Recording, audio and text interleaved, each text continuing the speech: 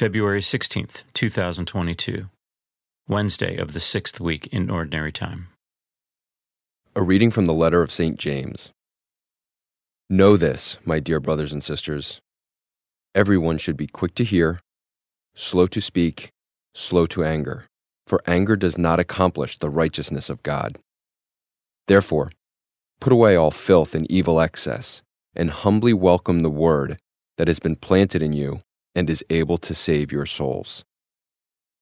Be doers of the word and not hearers only, deluding yourselves.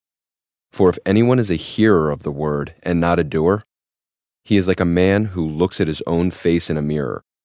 He sees himself, then goes off and promptly forgets what he looked like.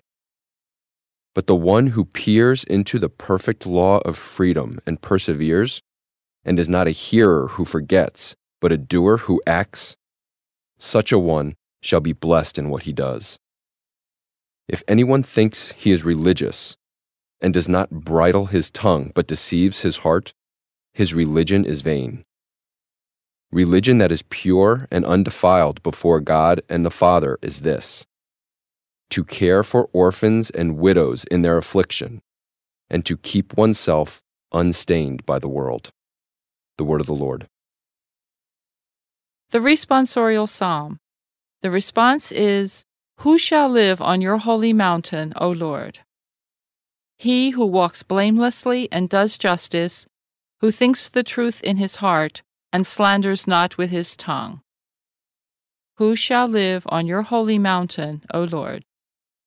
Who harms not his fellow man, nor takes up a reproach against his neighbor, by whom the reprobate is despised, while he honors those who fear the Lord. Who shall live on your holy mountain, O Lord? Who lends not his money at usury, and accepts no bribe against the innocent. He who does these things shall never be disturbed.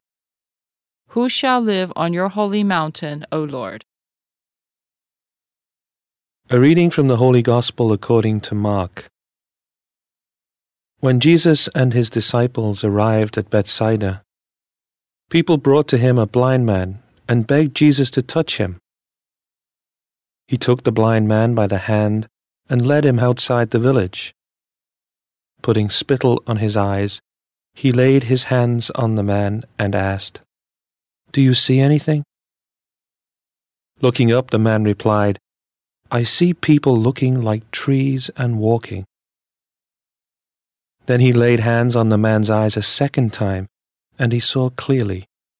His sight was restored, and he could see everything distinctly. Then he sent him home and said, "Do not even go into the village." The Gospel of the Lord.